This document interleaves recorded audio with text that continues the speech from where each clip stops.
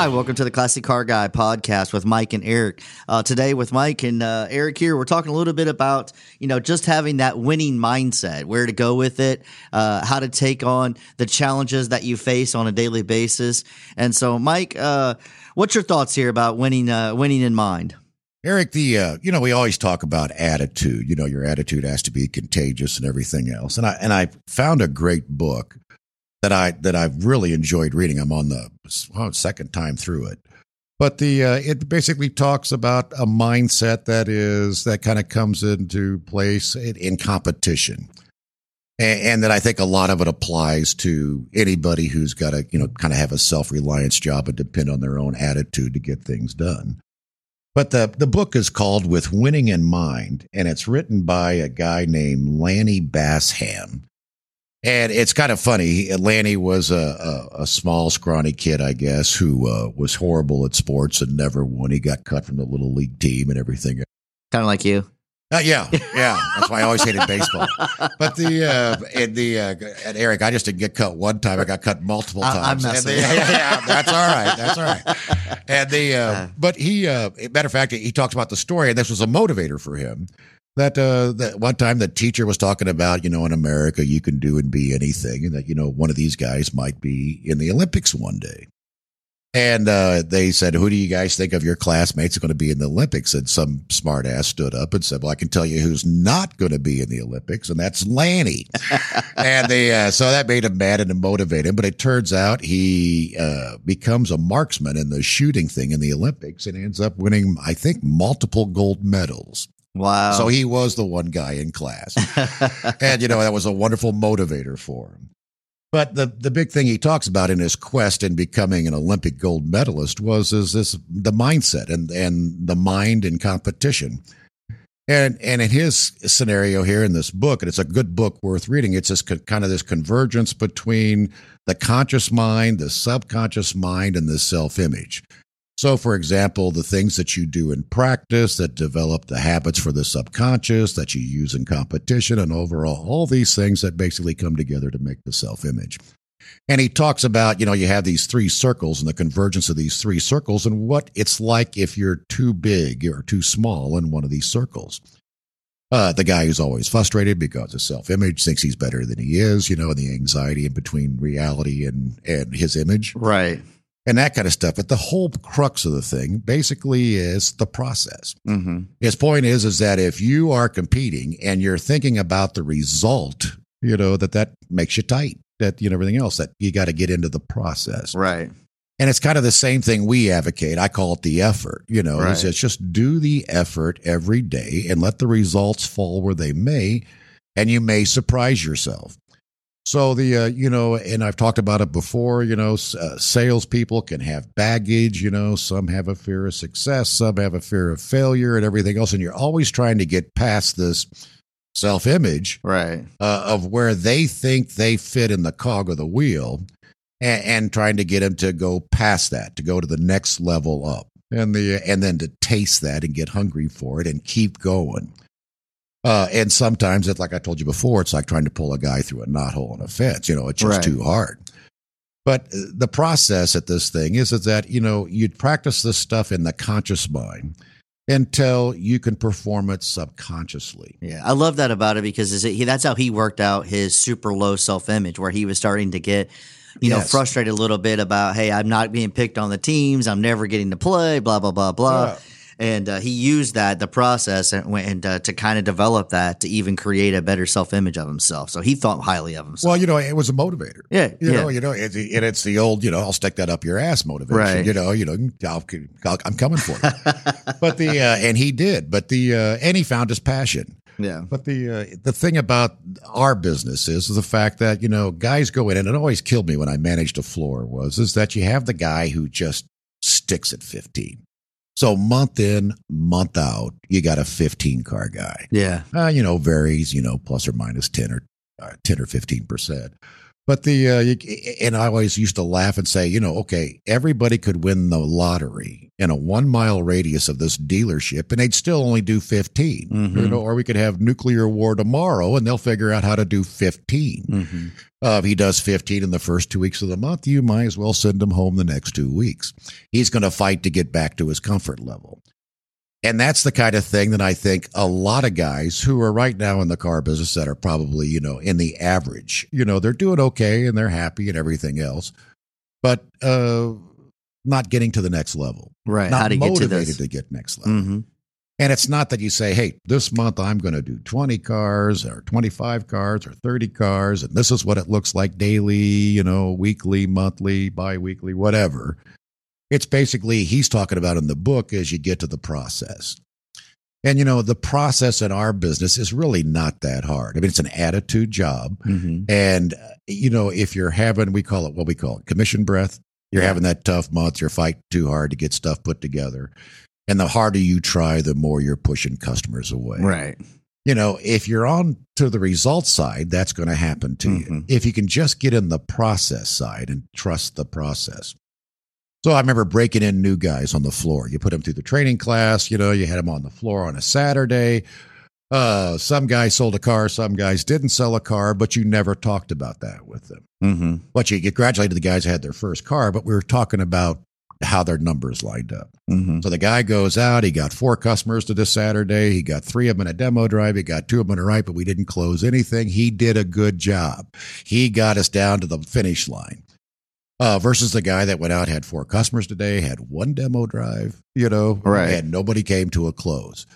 So we tried to highlight the good results. That Right. if we can build on this, that would one day, when it clicks in his mind, develop into closes. Mm-hmm.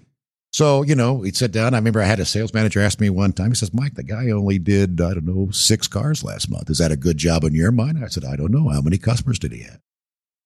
Yeah, knowing where the effort was Yeah. more than the results. Yeah, maybe he had 6 customers. It's a great job. Yeah, close all 6 of them. So. Your problem is he's got to get how to get it in front of more of them. And talking about the process, Mike. I used to talk to a lot of the guys in sales.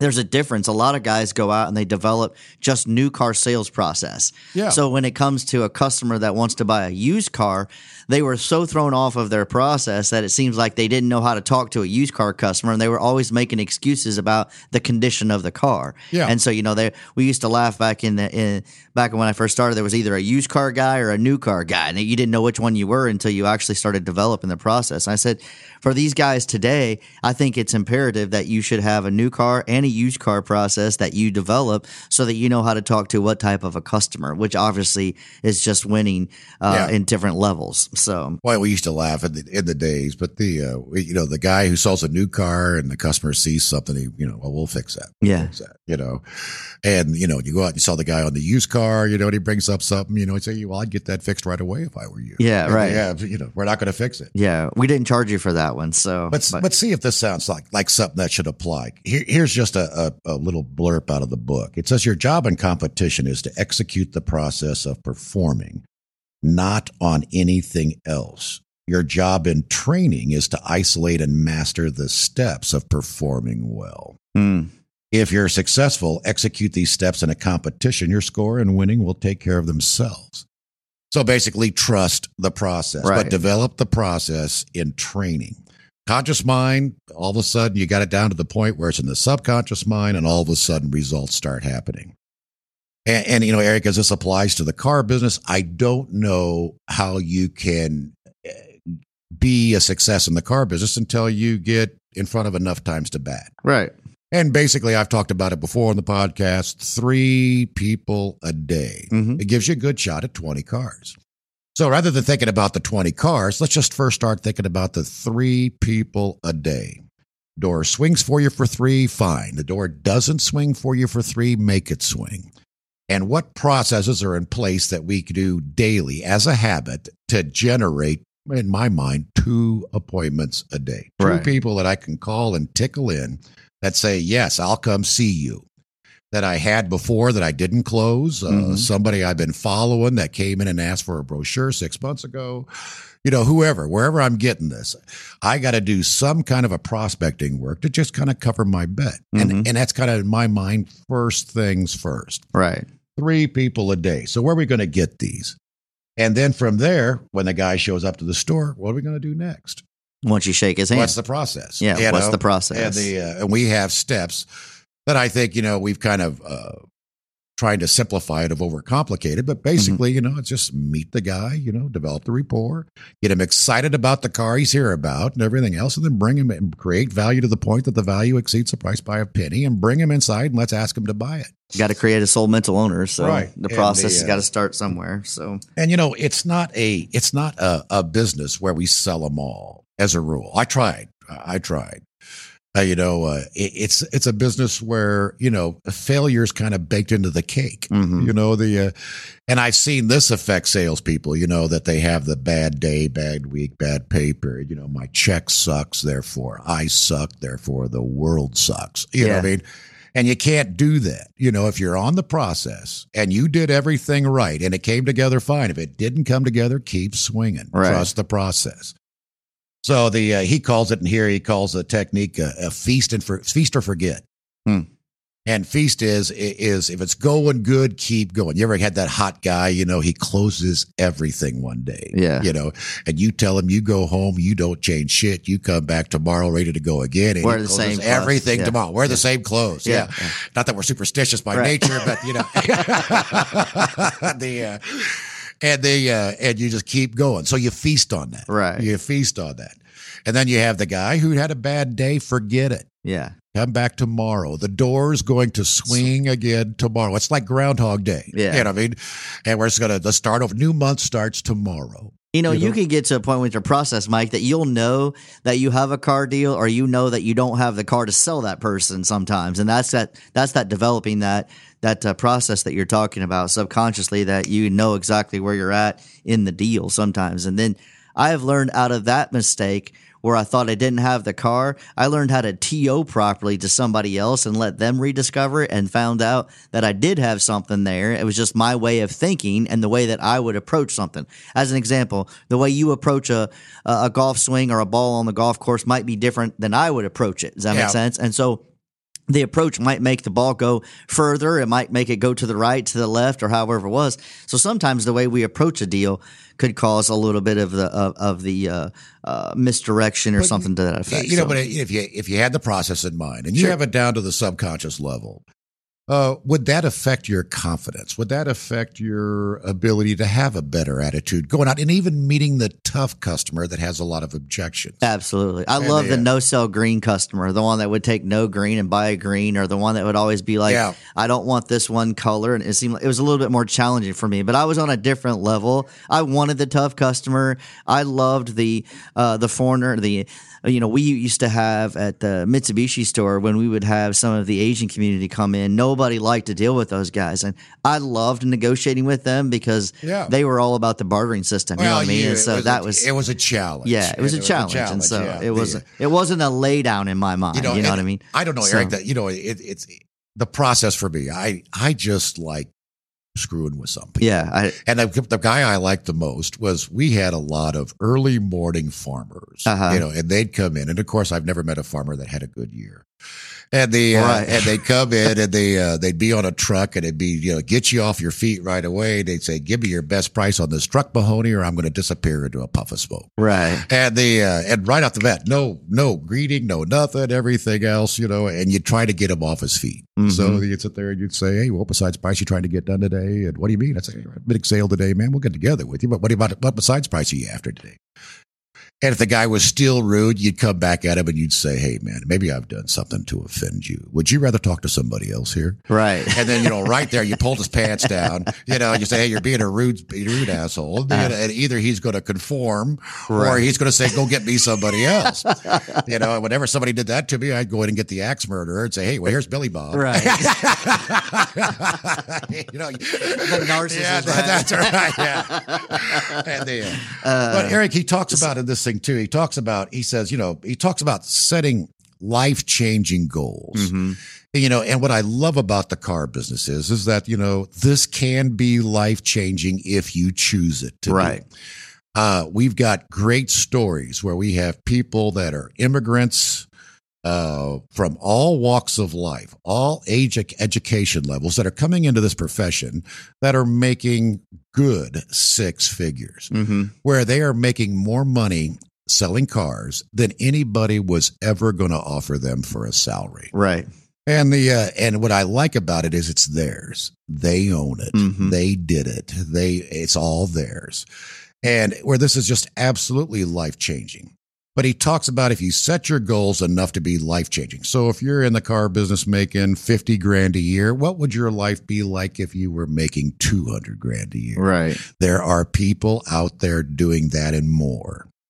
And he talks about, make certain that your goal is life-changing. He says people are basically motivated by three things: promise of gain, fear of loss, and recognition. And recognition. Now, I don't care which one of those it is, but work it. Right. Work it. Use it. Get it going. If you're fear of loss, okay, what gets you out of that?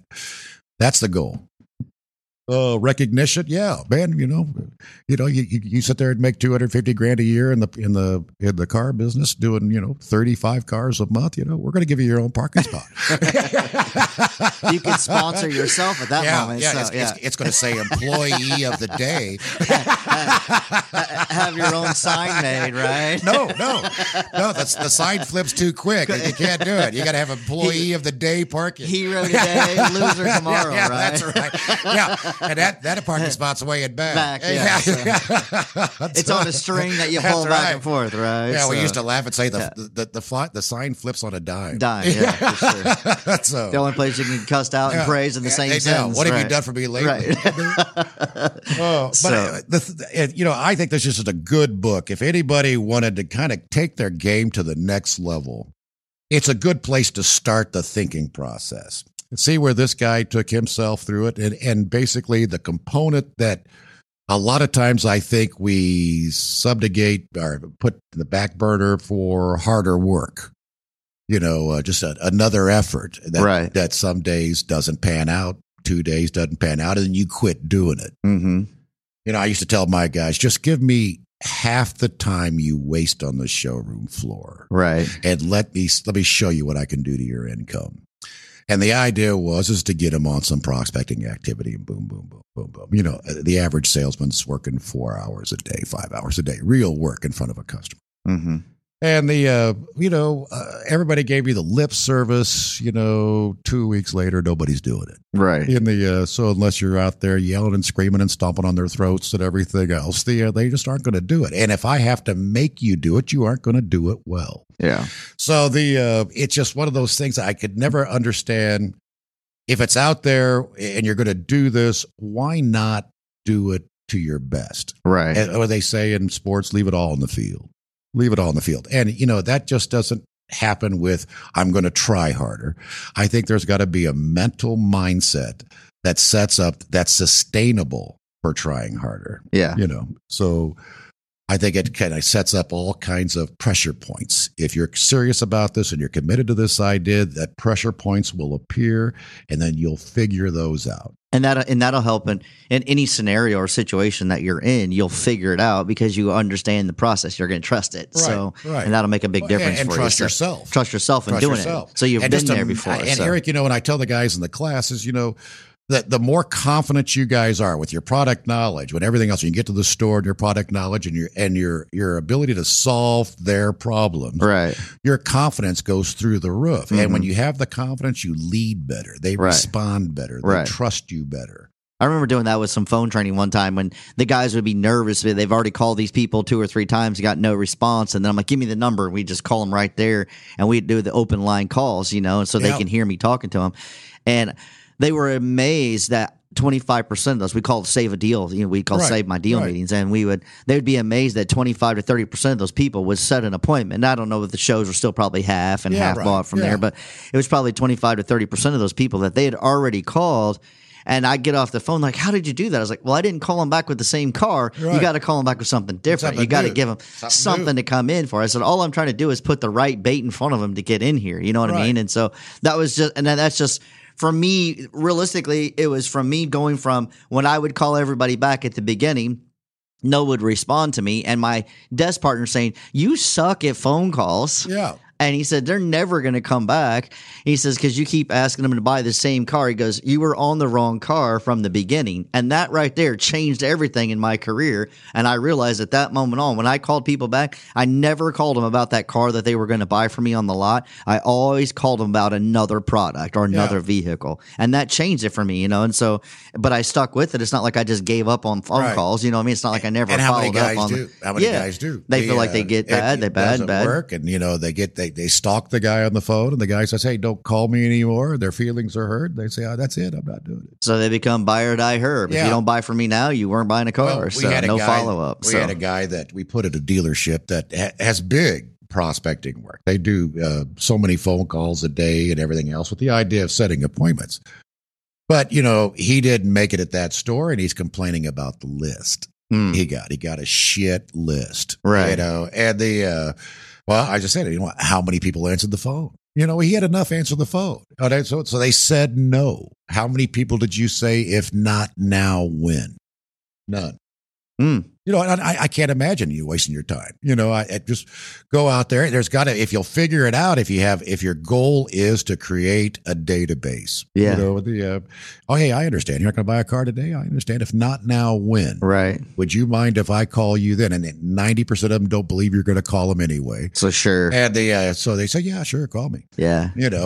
So get the win and put it in your CRM for the win. And then, if you did that every day, how long would it be before you could come in this morning, look at your work plan, and you've already got some serious people that you've already touched once, right? That are in the market, not the people who buy ivory soap off some list, but people who you talk to, touched, and they're in the market for a car. Yeah, and talking to them about a different car, the funny thing was they would tell you something totally different than what they told you the other day, and you'd get closer to finding the right vehicle for them. So, but the big point of this whole thing is, Eric, is if you don't have the goal. The life-changing goal. For sure. You'll never figure this stuff out. No. And it's not like we are, gurus. Right. A lot of this stuff has been done by successful people, but not repeated. Right.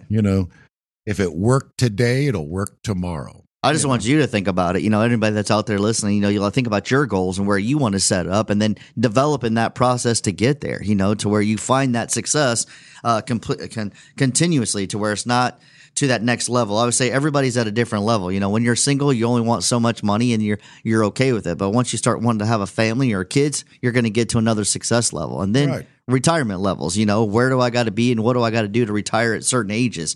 And that can make a big difference in winning for your life. Well, he talks about it here. The greatest mistake we make living is in constant fear of making a mistake. Mm-hmm. And he says, if you're fearful of making a mistake, you're focused too much on the result and not enough on the process. Yeah, that's good. Yeah. And it's just one of those things that I think when you read books like this, it kind of sets off little sparks. Yeah. And hopefully, it's something we can translate into the training program. We can get these guys' mindsets to the point where they have an ambition to leave and conquer the process. Right. That the lucky thing about this job, Eric, is first of all, we have a self-determination outcome. I can dictate my own pay. I never have to ask for a raise. Every day is different. Right. I get to talk to a variety of people from every walk of life and enjoy most of them. Mm-hmm. You know what I mean? Even if I don't sell them a car, I enjoyed meeting them. Yeah, me too. And the whole thing comes down to is that based on how I can perform and execute this job, I can dictate my own pay. You know what I mean? It's not like I'm going to go let Bezos dictate that I make so much an hour in a warehouse job. You know what I mean? Yeah, well, that's not even motivating people anymore. So no, I think it's car sales right now is a damn good job. Yeah.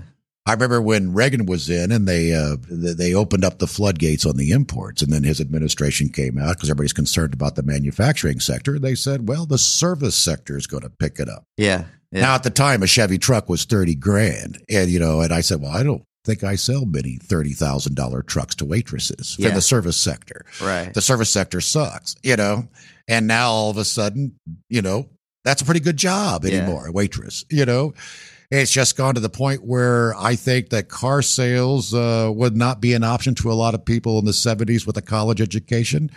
I think right now it's a damn good job for a college education, especially if you want to be an individual. Yeah. If you can own it, if you can take the responsibility of being your own person, if your pay sucks, your problem's in the mirror. Yeah. If you're that kind of guy or gal, this is a perfect career for you. Yeah. I think I read an article the other day about, I think he was a CEO of Volkswagen, and he was talking about, they were asking him a question about the chip. And he goes, it's pretty frustrating when you have a 50-cent chip, dictating a $50,000 car sale. Yeah. And he said, he said you would think that we would have the ability to figure this out, being in $1 billion industry. Eric, the question's going to be is, they got to make a choice. Are they going to do something about this, or are they just going to cut cost until they can make $14 million new car year work? Right. And now you're talking about $1 billion entities into what should be or probably is a 17.5 million new car market. You would think they could get together, open up some closed plant somewhere in America and start making chips. Yeah. Here. Well, his mindset was we're going to innovate our way around this chip. So you're not going to have it. So he's like, his part was, I don't think he was there. So you're going to take value out. So value out. And well, that's good luck with that. I hope something works because I've never been in an economy where you had to sell from an empty cart. Yeah, it's gonna. In my career, it was constantly the problem was too much inventory. For sure. When interest rates went to 21%, new car inventory could kill you. Yeah. And I've never seen it where you couldn't get it. And I can't imagine, the last time this probably happened was World War II, when they were all making military goods. Yeah. But anyway, you guys, if you're serious about this career or basically anything you want to get done in life, with Winning in Mind by Lanny Bassham, I'll put the link in the show notes to it.